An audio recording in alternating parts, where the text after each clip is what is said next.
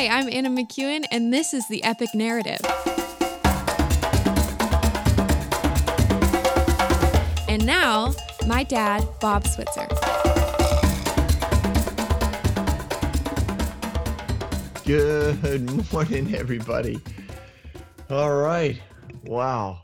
It is always good to be with you, and I just really love doing this. I had an opportunity this weekend when I was in church, and the pastor was, giving his message, and in the message he was talking about several narratives from the Old Testament, and he did a great job, but we didn't necessarily agree on some of the nuances, especially in the life of David, when he did a general overview. And I got to give him a lot of grace on that, because it is tough to do a general overview of the life of David.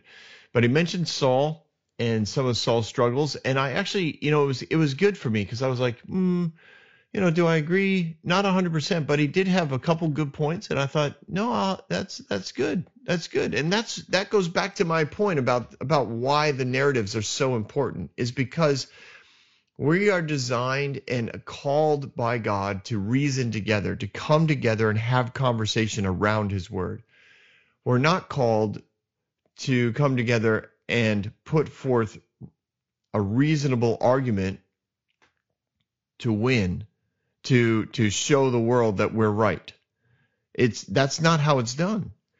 Jesus said, you come together, you reason together, and you show the world love.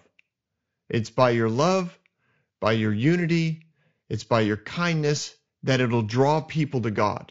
That's why we're supposed to come together and have conversation. That's why it's okay not to agree.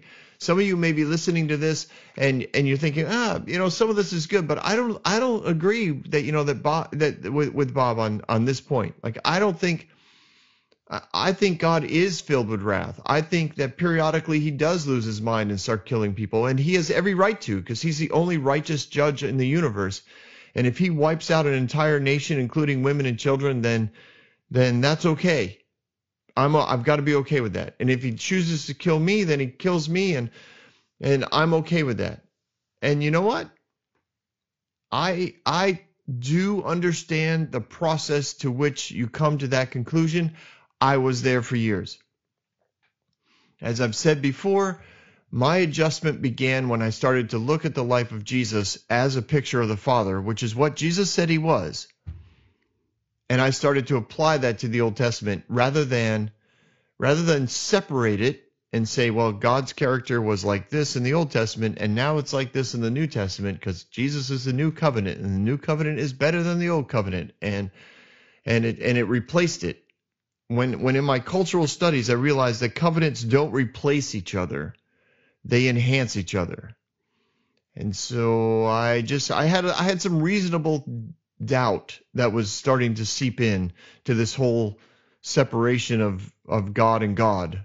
I had to do something with that, and I did. And my journey on that, you can ask me about, and then we can go into it maybe on a separate podcast. But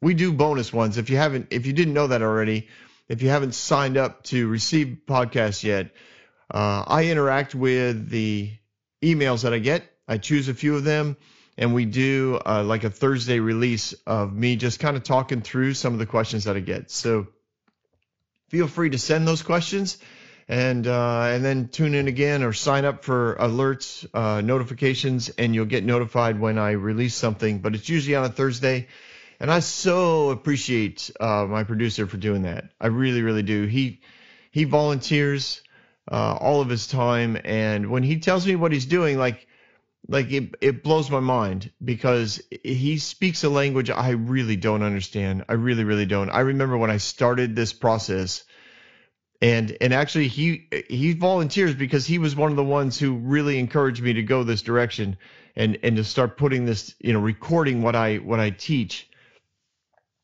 He was like, just record it. I'll take care of the rest. And that to me sounded relatively easy. And then when he describes what he does, I think, oh my gosh, I could never do that. Like, this is not just record it and it happens. It actually takes a lot of work.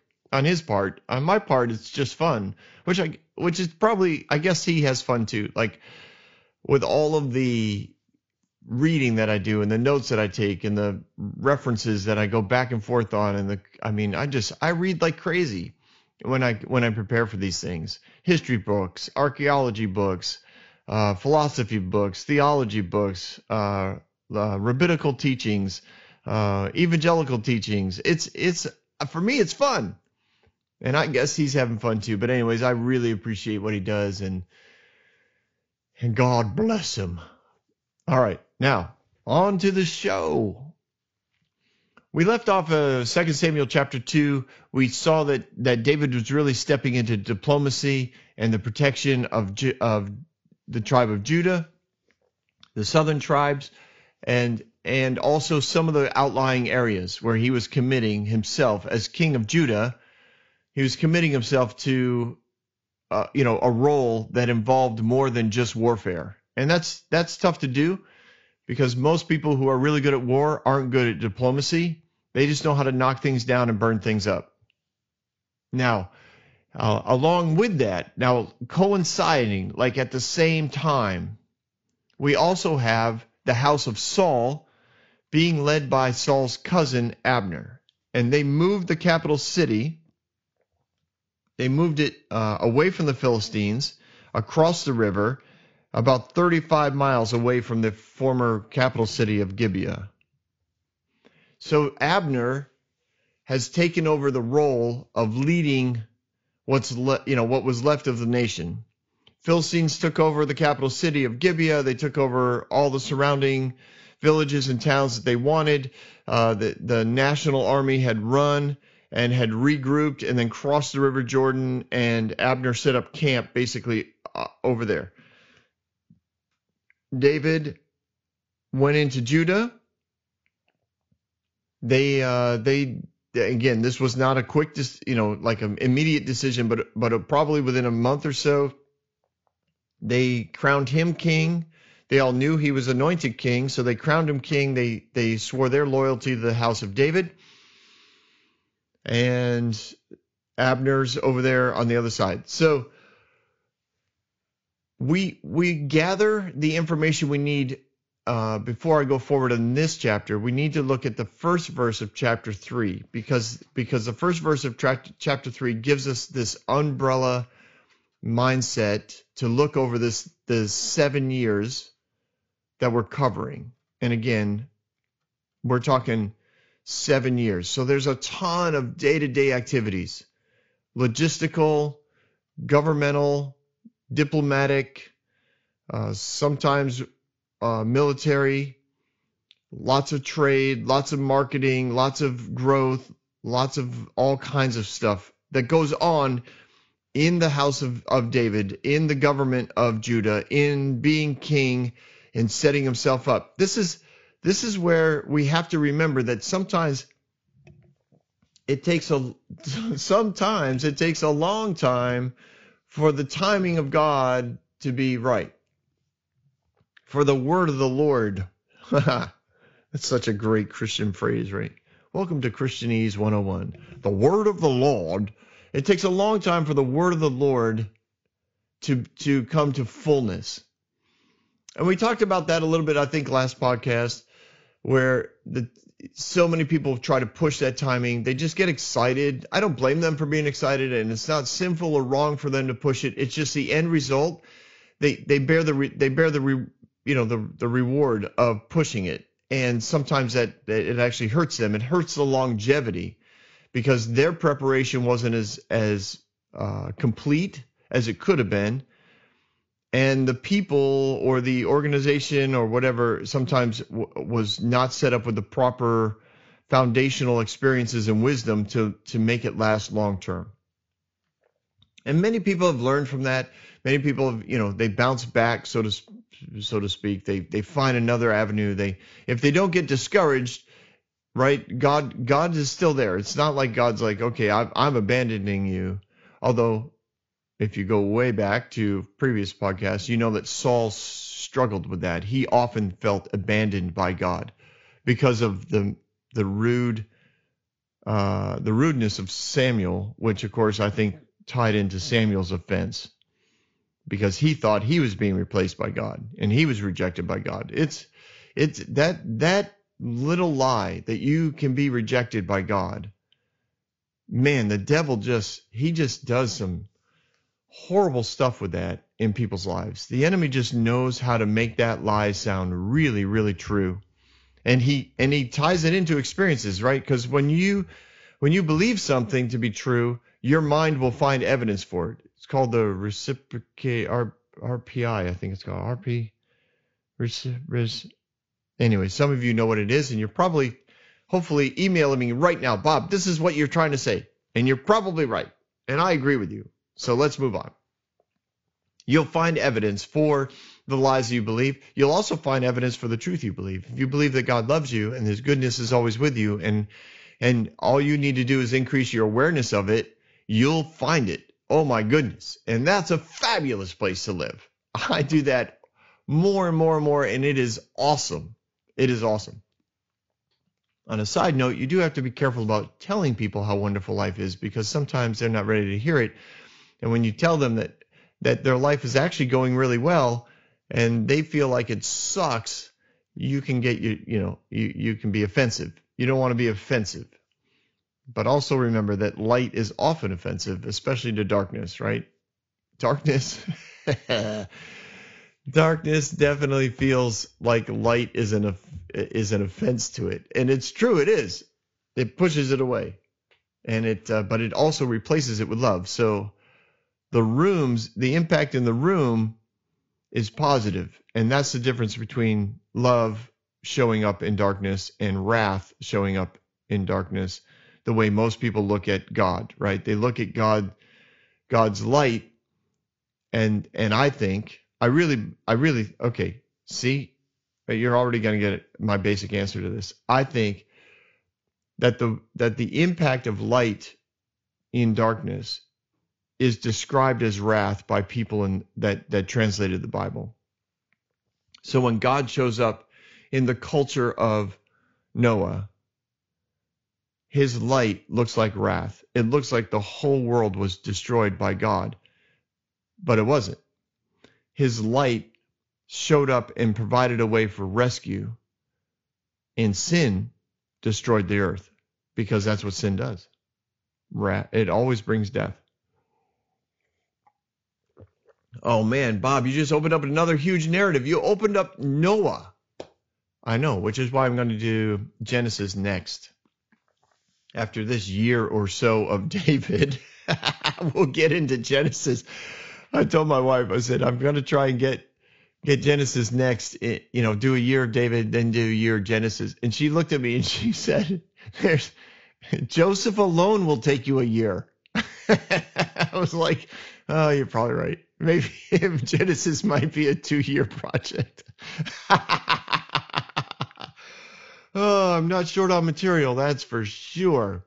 So I hope those of you that are enjoying it. Who knows? Maybe if there's enough people that like this, maybe we'll do Genesis and we'll do 2 a week, and maybe we will get it done in a year. I don't know.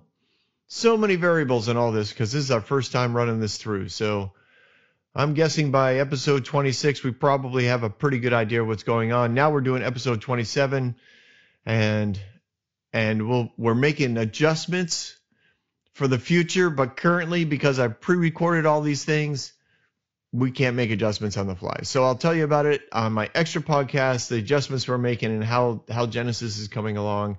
And now we're off of Noah and back into the story of David. Thank you so much for listening to WIMP Radio. All right, here we go. All right. Where am I? I do not know where I went. Oh, how do I backtrack that rabbit trail? Oh, yes. So Abner's over running things in a little town called Mahanaim. It's kind of like we'll just call it Manhattan. It's over there on the other side of the river. David's in Judah, And the first verse of chapter 3 continues, right? It says the war between the house of Saul and the house of David lasted a long time, 7 years. David grew stronger and stronger while the house of Saul grew weaker and weaker. So the reason why we're getting this picture of the battle, this one battle, that it's an illustration. Remember, the Bible's written as an outline. So this one battle is picked out of 7 years of warfare, civil war between these two houses, because it lets us know what had been going on. It introduces us to several characters that play key roles in the future and in the diplomacy and governance of David. So we need to know these characters, and we need to know what happens. So the house of David is getting stronger and stronger. And the next verse in chapter 3, which is not where we're at today, but it goes on to describe 6 sons that David has from his 3 wives, that he probably picked up the third one when he became king of Judah. They probably gave him a daughter from one of the lead elders or something like that. So he picked up 6 sons in 7 years. So visually, people would interpret that to mean that, quote, these are air quotes. I know you can't see me, but if enough people like the podcast, who knows? Maybe we'll go visual next round. Anyways, air quotes. The favor of God is on David because David keeps having sons, and men were considered more valuable than females to the culture, not to God, but to the culture. So visually, the people of Judah are looking at this, and they're interpreting this to mean God is with them and not with the house of Saul. The northern tribes are looking at this, those that are following the house of Saul and giving their kids, their men, their boys over to Abner in their attempt to retake the land from David so that he's not king. This whole tribal warfare, civil war thing that's going on, they keep looking at the sons that David are having, and it looks like David is doing well, right?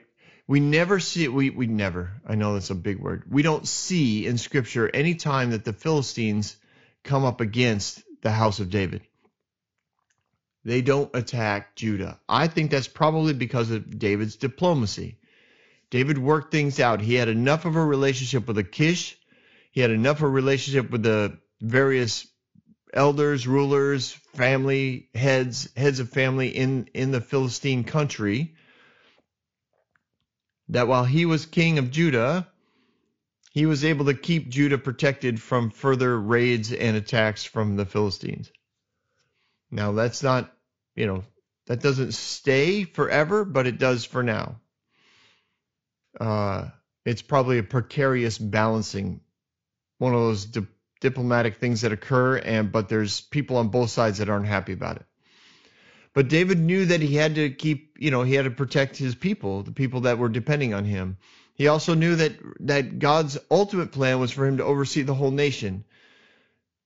And so he had to be diplomatic in the way that they would do civil war. He didn't just go and attack the northern tribes. He would be called into battle by Abner, and they would respond and meet Abner for battle.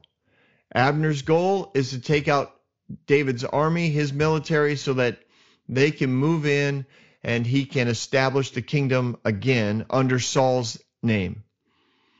Now, what we know is that Abner ran things, oversaw the military. Therefore, it was kind of like a military government. It's very similar to what would happen if there was a military coup. The general just becomes the automatic president. So in essence, Abner was the king, even though in name he was not. And after 5 years, Abner put the youngest son of Saul in charge. Now his name was we talked about him like Ishibabeth.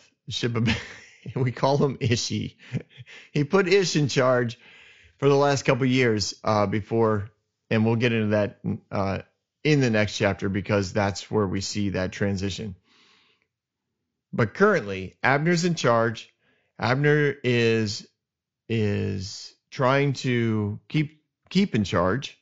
He's also trying to take on the tribe of Judah and dethrone David from his throne, so that there's only one house of the king, and that's the house of Saul, and Ishibabeth is that next king. Although Abner's yet to put him in charge, because Abner knows that this guy, his reputation that we know from reading history and culture, is that he was just I don't know the culturally correct word to use, but we would call him weak, a very weak leader.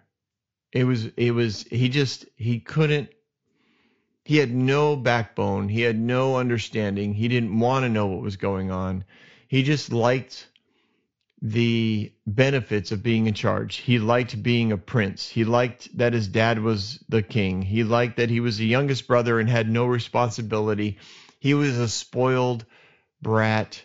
He was an entitled mindset. He did not know how to run anything. That was a Ishibabeth. Anyways, on to the battle. I'll get there, I promise. So when we see verse 8, Abner, son of Ner, commander of Saul's army, had taken Ishibabeth, son of Saul, and brought him over to Manhattan, I don't know. He made him king. So this is in the last 2 years of the 7 years. So David has been ruling now for 5 years. So has Abner. So Abner was probably under a lot of pressure to not be in charge anymore. The nation of Israel, the northern tribes, were probably starting to pressure him, like, listen, you look like you're king. You look like you're trying to stay king. Like, what's wrong with anointing the next king so that we have a king? Because right now we look like we're just a bunch of terrorists running around, like guerrilla warfare. And that's not a good look. Like, nobody respects that. We need a king. We need a ruler. So he had been probably hearing that for the last 5 years, and eventually he gave in, and he gives Ishibabeth, the son of Saul, kingship. So Ishibabeth was the son of Saul. He was 40 years old, and he reigned for 2 years. That's why we know that it happened in the last couple of years of the 7-year reign of David over Hebron. So that's mentioned in verse 11. So Abner, son of Ner, together with the men of Ishibabeth, son of Saul, left Mahanaim and went to Gibeon. And Joab. Now Joab is another awesome character. Not necessarily an awesome guy all the time, but he's an awesome character. And David's men went out to meet them at the pool of Gibeon. So Gibeon is literally. It is pretty close to halfway between Mahanaim and David's then Hebron. And one group sat on one side of this pool, this pond, and the other group sat on the other side. And so here we got two generals. Abner, who is overseeing an army that is depleting. It's not doing well, right? Because we saw that in the first verse of chapter 3, where it says the house of David is increasing and the house of Saul is decreasing. There's a lack of unity in Saul's camp. There's a lack of passion. There's a lack of direction. Ishibabeth is a horribly weak, spoiled, indecisive leader. Abner knew this, which is why he tried to maintain control for the last 5 years, but under pressure, he pushes Ishibabeth in as king. Ishibabeth says, yes, let's go to war with David. He makes a decision. Abner's like, okay, good, let's do this. and they go to war. Joab's an amazing general, right? He's an amazing general, and he has several brothers, two brothers, Abishai and Azarel. Now these guys, these three sons come from David's sister. So Joab would call David his uncle. They're all brothers. They all serve in the military. They're all really well trained. They're probably all variously positioned as commanders under their firstborn brother, under the oldest brother, Joab. So David has family here. He has family connections. Joab's loyalty is tight. These three brothers are not known, and well, they're known for a lot of things, but generally speaking in history, they're known to obey David's command to a point, and then getting caught up in the moment and doing something in addition, or maybe specifically doing something that David told them not to do. But if you remember, one of them, Abishai, right? I think he was the one who went with David when they snuck up on Saul and he wanted to run Saul through with the spear, and David was like, no. Because David's plan, I think David, I'm not sure it was a legit strategic plan written out, but I think in David's mind, this could, if we don't kill him but show that we could have killed him, it could work out to our advantage, and it did. So these brothers are all involved in this story. So Abner sends a message over to Joab. So when they camp out on both sides of this pool, this is typical, because you're trying to show the other side how big your army is. You're trying to intimidate a little bit, and you also know you're going to negotiate a little bit. So Abner sends over a message, and he says, let's get one-on-one fights, hand to hand in front of us. All right, Joab says, let's do it. Both guys believe they have really good one-on-one competition. This is like MMA fighting. These guys are jacked. They have practiced. They have that mentality of, I will take you on and I will rip your throat out.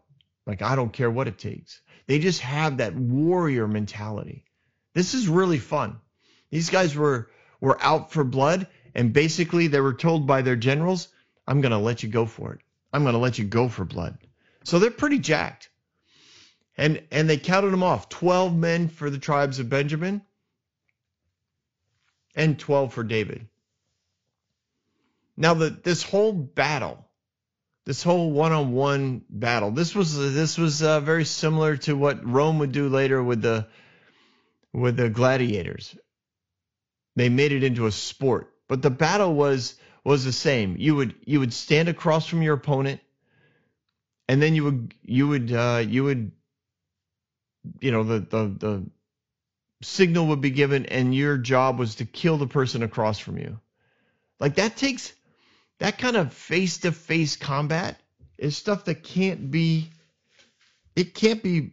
imagined unless you're there. Like, I could try to describe it, but the emotions have to be so intense, because you not only have the survivor mentality when you're standing there, like, it's life or death. If I don't kill this guy, I will be dead. But then you also have to be willing to kill a guy, which, from what I understand, because I've never done it, it's something that sticks with you. It's not something you walk away from. There's a hardening that occurs when you take the life of someone. You become a different person. There's a part of you, some say part of you dies as well. Some say part of you comes to life, depending on what your mentality is. It's harsh. It's a harsh thing emotionally. So these 12 guys are like legit killers. They wouldn't be in this battle one-on-one if they weren't like legit killers. So they go at it, and the way the verse reads, it sounds like this thing lasted 10 seconds. Each man grabbed the opponent by the head and thrust his dagger into his opponent's side, and they all fell down together. I don't think it happened quite that fast, but basically everyone had the same move. You get a hold of the guy behind the back of the neck, or you grab the back of his hair, and you stab him like a lunatic, in the rib cage and in the heart and in the stomach and wherever you can stab him. And pretty much everybody did that. It had to be gruesome, just gruesome to watch. The battle was, like, you don't die quickly. When you're in hand-to-hand combat, you don't have a long sword. So these stabbings had to be legit over and over and over again.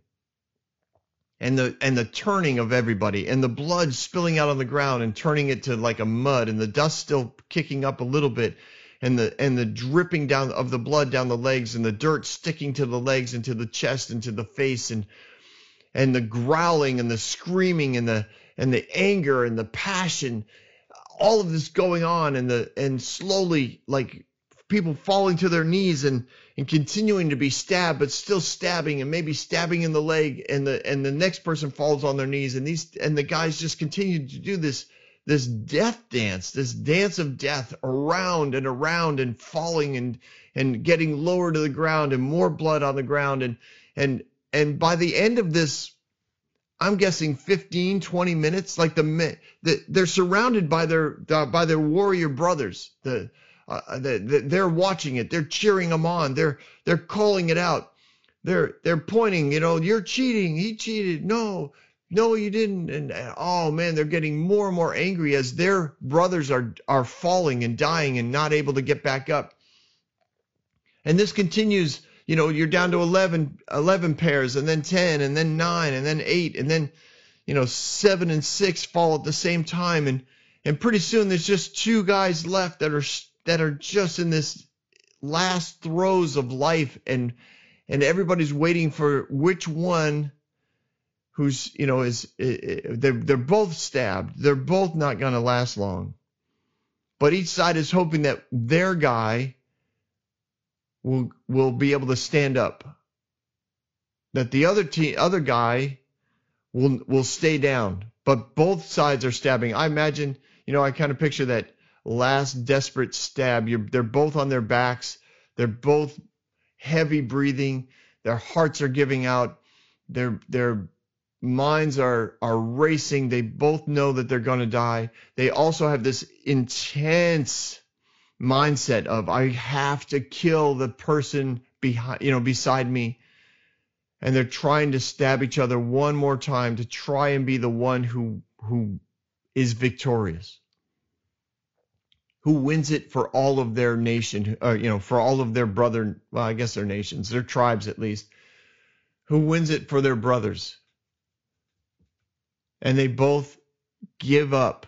They both lie there, and they both die at the same time. So there was only one thing to do if everybody's dead, and that was to go to battle. So the battle, it says, was very fierce that day. Abner and the men of Israel were defeated by David's men. Well, they were defeated in open battle. And the 3 sons of David's sister there, Joab and Abishai and Azarel. Of those 3, the youngest one, it says, was fleet-footed as a wild gazelle. So I picture his body type to be slightly different than that of Joab and probably Abishai. I picture them to look more brutal in the way that they presented. They had broad shoulders and large chest muscles and a 6-pack. They had big thighs, large biceps, triceps. Like they looked like an MMA fighter. Azarel, although he looked very much in shape, probably looked more like more like a tight end on a football team. Maybe a wide receiver, probably a wide receiver on a football team.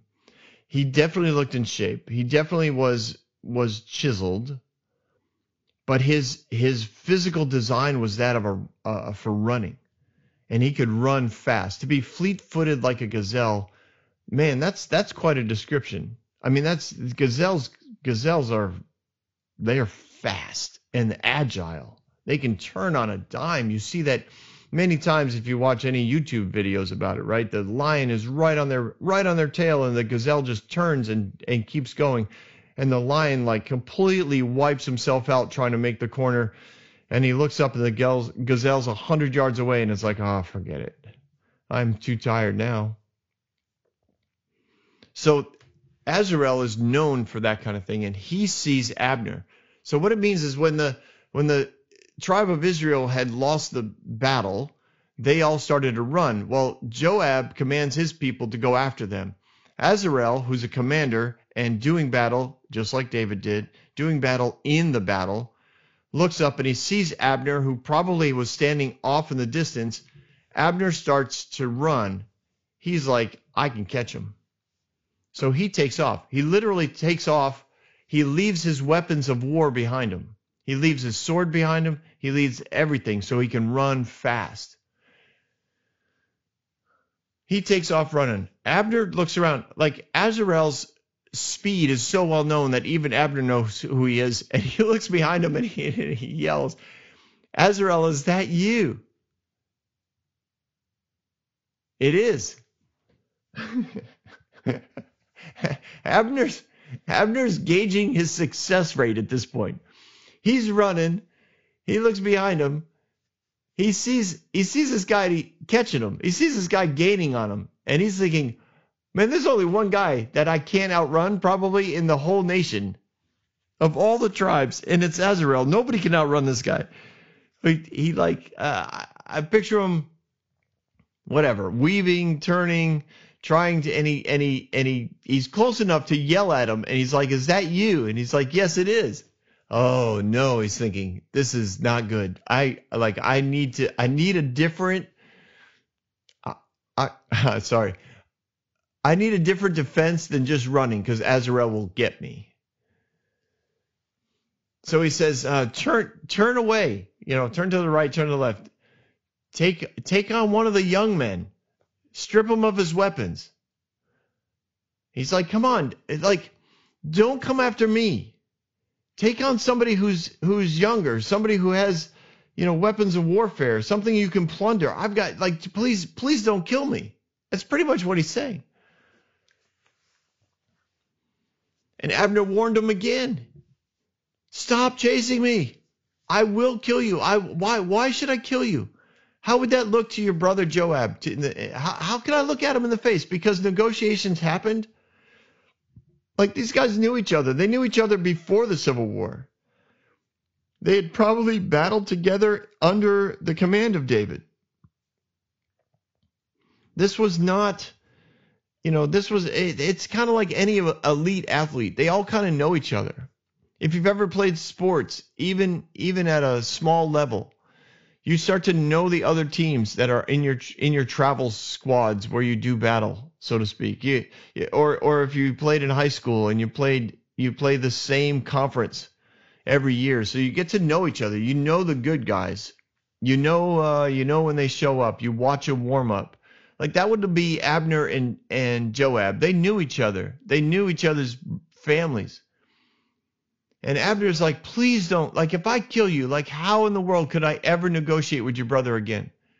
There's the chance of peace between our families when I kill you is it's going to be pretty small, because families always want just desserts. They always want eye for an eye. But Azarel refused to give up. So Abner figured out a way to attack him. Abner figured out a way to defend himself. And it says he put the butt of his spear into Azarel's stomach. and the spear came through his back. The butt end of a spear isn't very pointy. And it says that when he fell there and died on that spot, every man stopped when they came to where Azrael had fallen. Like it was this happened. I can't help that somehow, somewhere in Abner's mind, when Azrael's behind him, he's thinking, yeah, I mean, clearly he knows I have to kill him or he won't stop. But maybe there's a way I could stop him without killing him. I think that's why he put the butt end of his spear into Azrael. I think at some level he was trying. Maybe he was going for the chest, thinking it wouldn't go through him. Maybe he was trying to knock him out. Maybe he was just trying to stop him long enough, bruise him, injure him, put him in a place where he couldn't breathe, where his ribs were broken. Like there's a lot of ways to go about this as to why you wouldn't use the pointy end of your spear. It's not like it's to a trained warrior, spinning the spear around and shoving the pointy end into somebody is not that difficult to do. So the fact that the story makes it clear, the scripture makes it clear that he used the butt end of the spear, I think that's really important. That at some level, Abner wanted some form of deniability. He wanted to be able to injure Azrael, and if for some reason it did kill him, he wanted to be able to describe it to Joab and be able to say, I really tried not to. I didn't want to do it. But the speed of Azrael, and maybe because he saw Abner stopping, maybe he put another little punch into his top speed. He came at him, and maybe he wanted to. I picture Azrael looking to tackle Abner. He wanted to take him out. He wanted to hit him so hard that Abner would be airborne, and they would both land on the ground at the same time. You can picture it if you've ever watched a movie of this kind of thing. Like he wanted to hit him at such a high rate of speed, and he was closing in. He was close enough that what Abner did was basically jam the front end of his spear into the ground and just leave the back end of his spear up. Because I have a feeling Azrael was already airborne when Abner realized this is not going to end well. So he just put his spear up, and I think it went right. It says it went right through him. It went into his stomach and came out of his back. So it hit the soft tissue, and I think it probably went right through his heart, but it went through in such a way that it also came through his back. It ripped him wide open. And he died on the spot. That's why I think it hit his heart. And every man stopped. Basically, as Israel's tribe is running away, Azrael had probably passed them all, as well as Abner, because that's why I believe Abner was off in the distance. He was already behind his men when his men were in battle. So his men are scattered, clearly have lost the battle.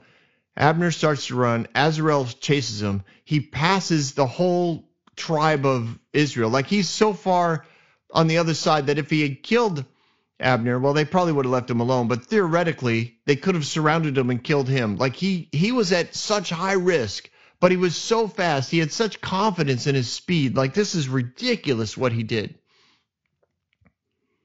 But he gets there and he dies on the spot. And it says every man stopped. No one could believe it. No one could believe that Azrael died because he was so fast. He couldn't be caught. Like all he would have had to do was turn and run again. Nobody could have caught him. It was pretty intense. The respect they had for him and the amazement of his speed made every man stop and look at where he had fallen. So word gets back to Joab and Abishai, the two brothers, and the sun was setting, and they continued to pursue Abner. The rest of the day, they were after him. Now, they weren't as fast as Azrael, so they were kind of battling their way through the various individuals that were waiting and lying in wait, and and trying to protect Abner, trying to get back to, their capital city, trying to put an end to the pursuit, which, the battle was lost. Now it's just a matter of mopping things up and keeping people on the run and trying to defeat them in such a way that they won't ever come back. And Abner sees a hill, and he gets to the hill, and he gets all the way to the top of it. And the men of Benjamin were able to rally around him. So there's probably a banner / flag that Abner has. He gets it up there. People from the tribe of Benjamin, the warriors know, rally to the flag. They start running toward the hill. They're gathering on the hill. They're forming a defensive line around Abner.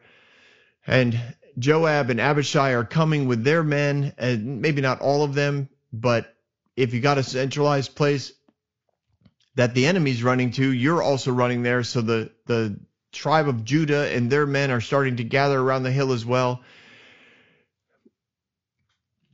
And things calm down. There's a moment of quiet because Joab and Abishai are putting together kind of a plan. They're at the bottom of the hill. They're looking up at the hill. Clearly the advantage is to the Benjamites and to Abner. They know this probably won't end well, but Abner killed their brother. So this is family now. This is hardcore.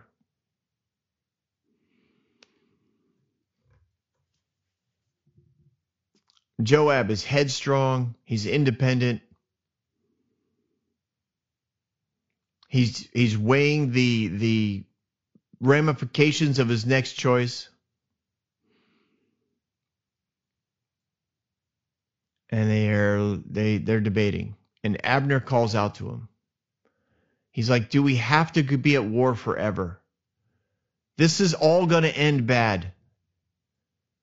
How long before you order your men to stop pursuing their brothers? Abner's being true to being a warrior, but also trying to be a bit of a diplomat. He's like, all right, listen, you won the battle.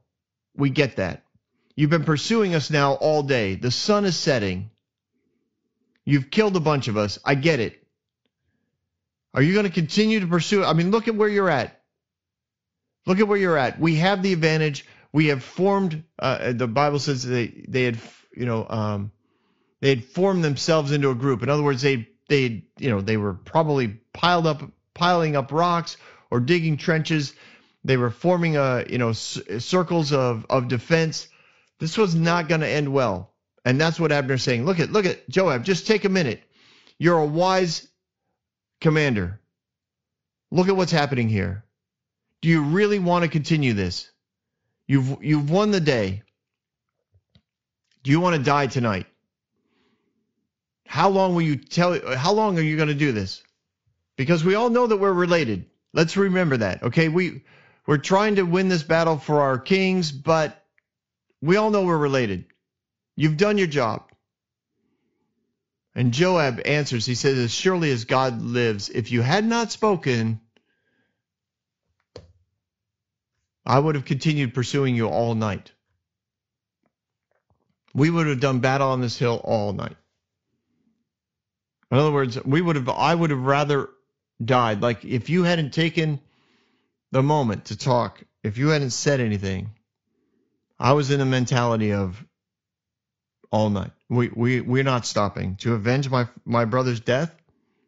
Oh, for sure. I would die. So that's interesting. He agreed because he is a wise commander. So Joab blows the trumpet and all the men came to a halt. He's like, all right, guys, we won the battle. We're not going to fight anymore today, so let's go home. And they didn't. Literally, this is the last battle, because when Joab, all that night, Abner and his men, they march through. They get across the Jordan. They get all the way back to their hometown with Ishbosheth there waiting for them. And Joab returned from pursuing Abner and assembled all his men besides Azrael, and 19 of David's men were found missing. So David lost 20 guys, but they had killed 360 Benjamites. And they took Azarel, they took his body, and they buried him in the tomb at Bethlehem. And Joab and his men marched all night and arrived at Hebron at daybreak. So basically, after they had agreed not to pursue the men of Israel, they left. They picked up the body of Azarel and they carried it to the hometown of Bethlehem. They buried him there. And then they marched all night, which they probably got to Bethlehem at night. They do the burial, and then they march all night to go back to Hebron to tell David about their victory, because it was a pretty good victory. They killed over 300 men. Now remember, Abner's been trying to defeat David for better part of 5+ years, and he can't do it. And David keeps getting stronger. David lost 20 men, one commander. It was bad, but clearly David's men had the upper hand. They understood what was going on. I tell you this whole story, there's not like a deep spiritual meaning in all this, I don't think. I mean, I'm sure you can draw some, but this is what civil war does. It pits, brother against brother. You wipe out really good people. And this only happens because Abner won't let go of power. They could have just brought David in and crowned him king. But Abner wanted power. Abner wanted control. And I'm sure he controlled Ashibabeth. Ish was not a strong leader. Abner was. And he had the military. And everyone knew he had the military. And so if Abner wanted to, he could just kill Ish. But he wanted the puppet. He wanted somebody up there because that kept the politicians happy. There was a king. We had a king, and he came from the line of Saul, from the tribe of Benjamin. Woohoo! When people want power and control, they will often go into civil war to keep it. I've seen it happen on smaller scales, in church splits, in ministry divisions. I've seen it happen in businesses. Small businesses, large businesses, corporations have been toppled because people in power want to keep power. They don't work things out. They don't build relationship. They're building control. Abner was very much like his uncle Saul. He understood power. He understood control. He understood fear. And that's how he led. And that's the end result. You end up in battle. And you end up losing good people because of it on both sides. Anyway, that's the story. It sets us up for a really fun time in chapter 3. I look forward to seeing you again soon. Thanks for stopping by. Hey everyone, thanks for listening. If you like what you heard, you can subscribe to this podcast on any platform you use. You can also reach out to Bob for questions or booking at thebobswitzer.com or email him at thebobswitzer@gmail.com. See you next week, guys.